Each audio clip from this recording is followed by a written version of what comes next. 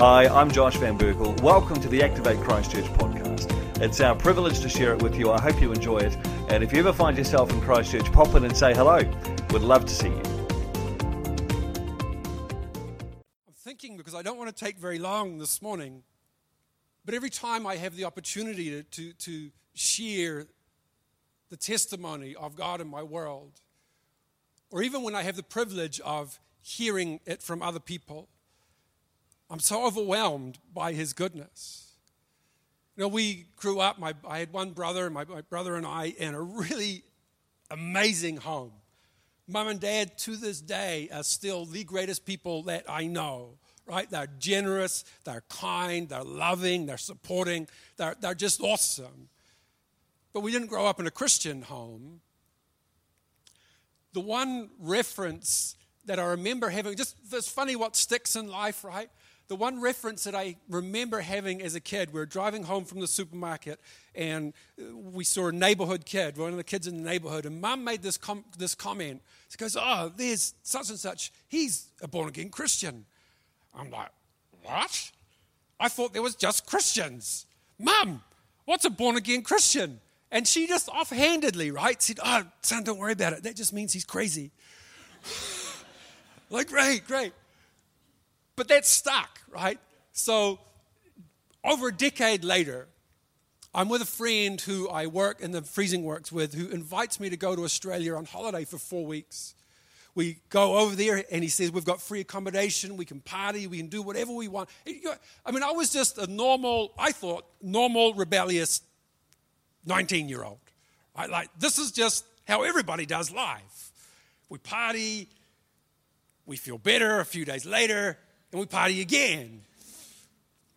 But he failed to tell me that the people we were staying with, his sister and her husband, were born-again Christians. We turned up in their home for 4 weeks, right? And these guys were the most smiling, happy, full-on, Bible-quoting, scripture-reading, sit at the dinner table and they open the Bible and say, "Hey, do you know about this?" I'm like, "No, I've never heard that before in my life." Right? They were just, it was their lifestyle. And I thought, oh, good, crazy people. They were so gracious to us in their home. They invited us to every event that the church had going, and we continued to say no. Their congregation put on the production, Heaven's Gates and Hell's Flames. I know someone here must have seen that at some stage, a famous production that went around the Christian traps. And I'd never seen anything like it before. It was too hard to say yes to going to church, but we turned up to their production. And I remember the depiction through all of it is what happens at the end of someone's life. If they were a good person or a bad person, there was drug dealers, there was good dads and bad parents and everything in between. And it kind of depended on whether or not they knew Jesus as to what happened to them when they died. Right? I'm sitting there trying to figure all this out. I'm going, well, right, boo, everybody's dying. And he should go to heaven, but you've dragged him to hell. What are you doing? At the end of it, the guy leading the thing got up and he did what we know in Christian circles as an altar call. Anyone who wants to receive Jesus. I'm like, well, I want to find out, right? Every head bowed and every eye closed. "Don't worry," he said, "I won't embarrass you." So I stuck my hand up because no one was looking. Then he invited everyone who stuck their hands up to come out the front. I'm like, "No, liar." So I didn't go. That was a Thursday night. The following Sunday, because of what was depicted, when you see something of the truth, it awakens something on the inside of us. I didn't know what it was that made sense about what I'd seen in that production, but it awoke something within me that I had to find out more. So the following Sunday, I went to their church service, a church service of about 20 people who, again, they clapped raucously through every song. They grinned like Cheshire cats. They were hopping up and down. It was all white Australians, right? So no rhythm, but lots of enthusiasm. So, wow, this is really bizarre because I've never been in an environment like that. At the end of the service, they did the same thing. Bow your heads, close your eyes. I'm like, well, come on, guys. Everybody knows I'm the only one, right? So yeah, here I am. And I went and I said the prayer. They got the whole church up to surround me, which I thought was a really odd thing to do. And then they all reached out to touch me. But they were a very Pentecostal church. I'm like, oh my God, I don't actually know what, no one's explained this to me. And so they're praying and they start speaking in this gibberish sounding language, or I didn't even know it was a language at that time. I'm like, man, I don't know what they're doing.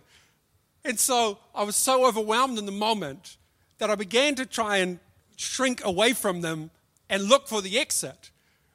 But any movement, I understand now what they thought was happening. But any movement from me, they thought, he's going down. And so they would pray louder. Oh my gosh. Anyway, I'm on my hands and knees at the end of this, feeling embarrassed and so out of sorts, right? That I go home and I lay in bed that night. And I remember saying to God, I've embarrassed myself in front of all of these people. I said that I believed in you, but you've done nothing.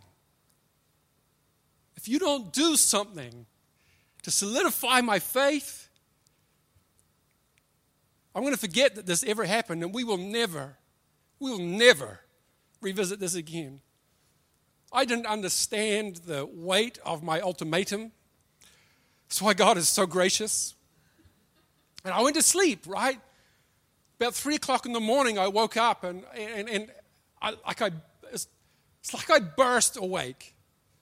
And I was saying this one word over and over again with my hand stretched into the ear. I was crying out this word, Eli, Eli, Eli, Eli. And I couldn't stop saying it. And I knew I was saying something, but I didn't know what it was. Eventually it subsided and my hands came down. And I was thinking, man, I'm having a weird dream. And I feel this glowing sensation in the pit of my stomach. And earlier that day on the way home from church, I had been mocking the people that we were staying with for the gibberish sound that they were making as they prayed for me in the church. I'm like, what is that? It's speaking in tongues. It's a heavenly language. It's the language of angels. I'm calling it's rubbish. No one understood what you're saying. Do it now. And they wouldn't do it again. I got the Bible slap in the face when the guy driving the car turned around and said, well, the Bible says not to cast your pearls before swine. Well, I don't know what that means, but it sounds insulting. That's me told. And so here I am in the middle of the night with this glowing feeling in my stomach. And I'm trying to convince myself that it's not real after this waking up with this strange word on my lips. And the more I try to convince myself that it's not happening, the more intense the feeling becomes until it feels like there's something lodged in my throat that wants to escape from my body. I'm like, oh my God, right? I'm going to get help from my friend in the next room. So I open up my mouth to yell out, Miles, come and help me. And I just start speaking in this same gibberish sound that they were speaking over me in the church. So instead of going, Miles, help, right? But it's uncontrollable. Maybe uncontrollable is the wrong word, but it was certainly uncontainable. I was so surprised by what was happening. I remember literally trying to gather the sound that was falling out of my mouth and force it back in. Right? Like, licking my hands. Get back in there, you naughty tongue. Right? Like, oh my gosh, you're out of control, mate. Control yourself. I remember the feeling that was in the room. I would say it was a presence that I'd never felt before, where all in one moment I was terrified, but at the same time I'd never felt as whole as I had in that moment. I remember with my hands tight, clamped over my face, saying in my mind, God, I recognize that it's you. Can you please make it stop, because I'm terrified. It subsides and I go to sleep. In the morning I get up and I ask the lady who we're staying with, it's like 6 o'clock in the morning. This is how committed they are, right? Like, it's 6 o'clock in the morning. She's sitting at the breakfast bar reading her Bible. I say, hey, you wouldn't happen to know what the word Eli means, would you? She goes, yeah, well, I'm reading it right now in Matthew chapter 27. Eli, Eli, lema sabachthani. It means, my God, or my Father, my Father. Why are you asking me that, she said. Oh, just woke up saying it over and over again, you know. Oh, did anything else happen, she said. I said, no. Definitely not, right? They were the most amazing people. I went home back to New Zealand a few days later, and I spent the next 5 years. I went to church once, right? I went to church once, and it was great, but I told 2 friends that I was a believer, become a born-again Christian. They're like, oh, great. Have this? Okay, thank you. But it was this odd thing where I couldn't deny the reality of God. But I couldn't grasp how much he wanted me to change. Because I thought that it was all up to me, right? Like, God, you want me to change so much. I can't do it. And I gave myself to a lifestyle or a way of doing life that I would say, I don't know if I could say that I was addicted to anything, but I was addicted to that way of life where I wouldn't operate without some kind of substance to give me pleasure, right? To give me fulfillment. And I remember when it all started to collapse in on me, when I realized that no matter what I had or how much I had it was failing. Right? The things that I were depending on for sustenance and fulfillment in life felt like so much sand running through my fingers. I remember a friend of mine that I'd had since primary school came to my house because I was so desperately lonely. And as I opened the door, I was fighting with this urge not to embrace him. Because that wasn't our culture, right? That wasn't what we did. So I restricted myself to shaking his hand, which was so out of character that he looked at it. He slapped it away. He said, where's the drugs? Bro, what are you doing? Where's the drugs? He came in, we did what we do. He went again. 2 days later, I'm in the house. And I'm just, like, all of that started to impact me in a way that felt like all these pieces were falling off me. And I realized that as I watched Home and Away on the television by myself, that I was broken. But I became so aware of my brokenness that I couldn't put it back together. And in the midst of these tears running down my face, I felt so ashamed, even though no one else could see me, because of this weakness that was manifesting in my world.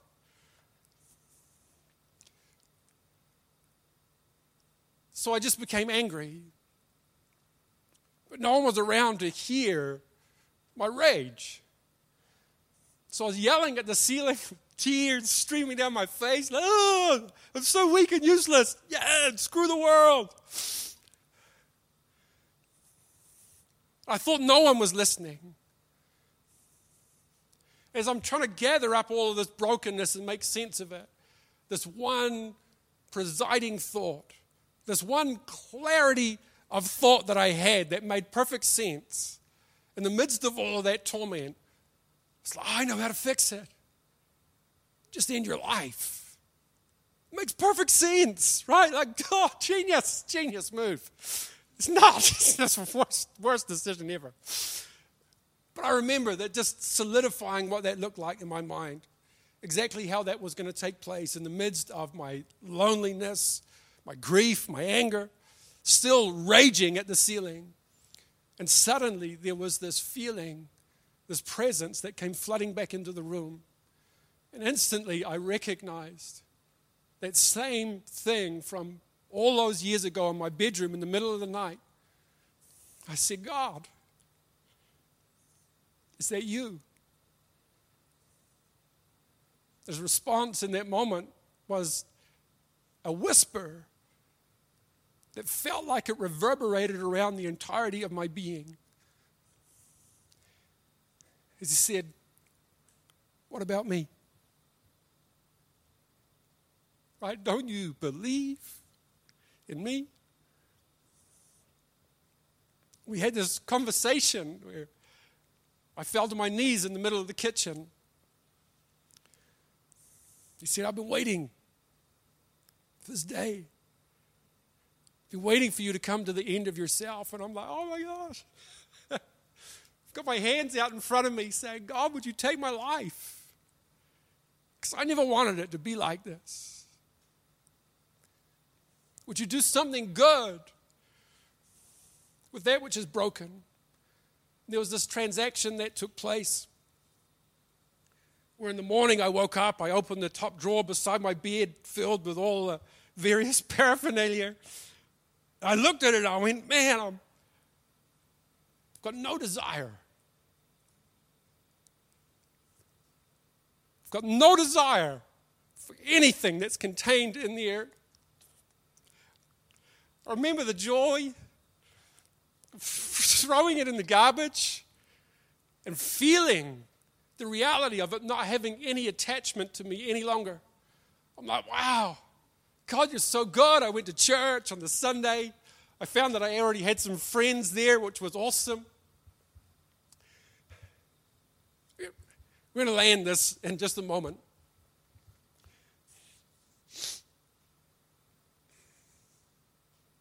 Encountering God is what we're designed for. I think Christianity devoid of experience or encounter is the most boring thing in the world. And that's not a slight. I mean, I've got some friends whom I so admire and look up to. And they say, but I haven't had some type of encounter. It's not about just feelings. I understand that. I remember as an early believer being, reading the stories in Scripture, Peter walking on the water and trying to replicate that, right? Not out of any theological understanding, but simply out of a passion that says, God, if I had faith and I could walk on water like Peter did, maybe you'd meet me in the middle of this lake. It's a long way out there, but I'm willing to give it a go. I would run, I would tiptoe, I would, everything you could think of to try to walk on the water, I was doing it, but it wasn't working. But I felt his pleasure. Right? I remember walking on the beach in Chicago one night, and this stupid big bushy log that had been washed up on the shore. And I walked past it. Moses and the burning bush, right? I was like, oh my gosh, what if I stood here long enough that God set it on fire and spoke to me? This is amazing. It got so cold. I had to go back and get the vehicle. I pulled it up. It got dark. I turned the headlights on because it looked more like it was going to go on fire. I went to sleep. The tide was lapping at the front tire. I said, oh, man, I missed it.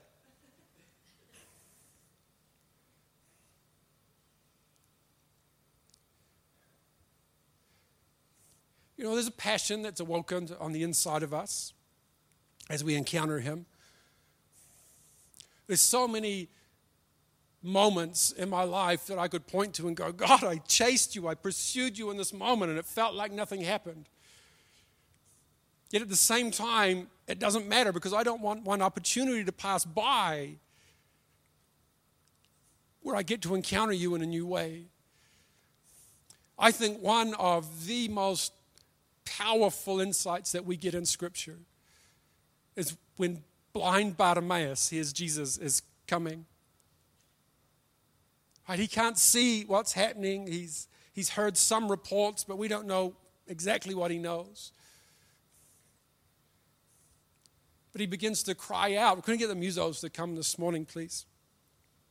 Jesus, right, Son of David, do not pass me by. Everyone says to him, Bartimaeus, shut up, you fool. He doesn't want to hear from you. You're making a scene. You're embarrassing yourself. But it says, but he cried out all the more. In our crying out, we can't help but capture his attention. I don't know if you've ever been through a season, or maybe you're currently in one, where it feels like your prayer life is dry and lifeless. Right? I'm just throwing noise at the ceiling. I want to say to you prophetically this morning, he's coming. I know that he's already here. He never leaves us nor forsakes us. But I just believe that there's breakthrough for some people here in the room this morning. I was going to end this in a different way. There's two things that I actually want to do now. If there's anyone here, why don't we stand to our feet? If there's anyone here who in any way, shape, or form struggles with an addiction, and it could be an addiction to anything. There's no judgment on someone coming forward because we don't know what that is. It could be money. It could be power, right? You could be addicted to collecting duvets. I don't know, right? It doesn't need to be the most awful thing in the world. But if there's something that you know has got a hold of your heart, something that's got hooks in your world that you go, man, I've tried so many times to put this down. But I know what that's like. To go 50 times a day, I don't want this anymore, but I can't leave it alone. But I know his power to set us free. If you're here this morning and you feel or you've felt any of that in your world, I'd love just an opportunity to pray with you. I just feel a great sense of breakthrough here this morning.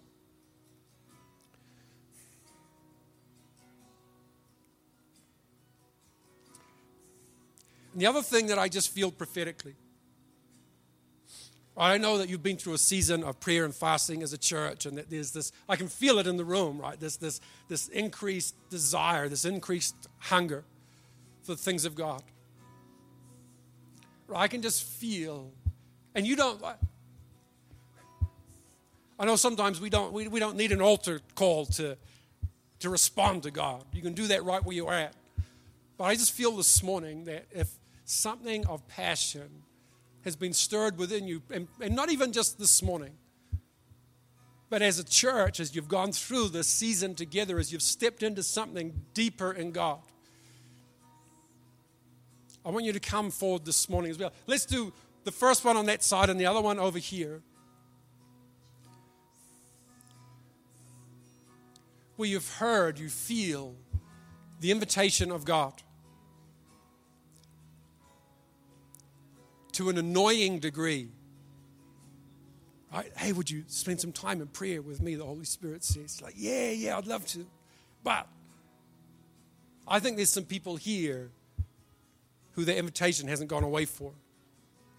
No matter how many times we say no, he continues to say yes. No matter how many times we get distracted by something else, he's got more for us. Come on, there's people here this morning, and you've felt this in the prayer room, right? And whatever that is for you, could be the beach, could be your vehicle, could literally be you closing the door in the toilet and going, this is the only private place of God. And I can hear his invitation, and I don't want to say no anymore. And as you spend time in that space, time begins to lose all meaning. As you realize, right, he's not responding to your invitation to come, Holy Spirit, come. Come, Holy Spirit, now. You're responding to his invitation to linger a little bit longer. God, I've prayed through my list. Father, I've said my prayers. God, I've regurgitated all the stuff in my soul. And you're inviting me to stay longer still. Come on, why don't we sing this morning? I don't know what else to do. I want to pray for some people. You've got a prayer team to come and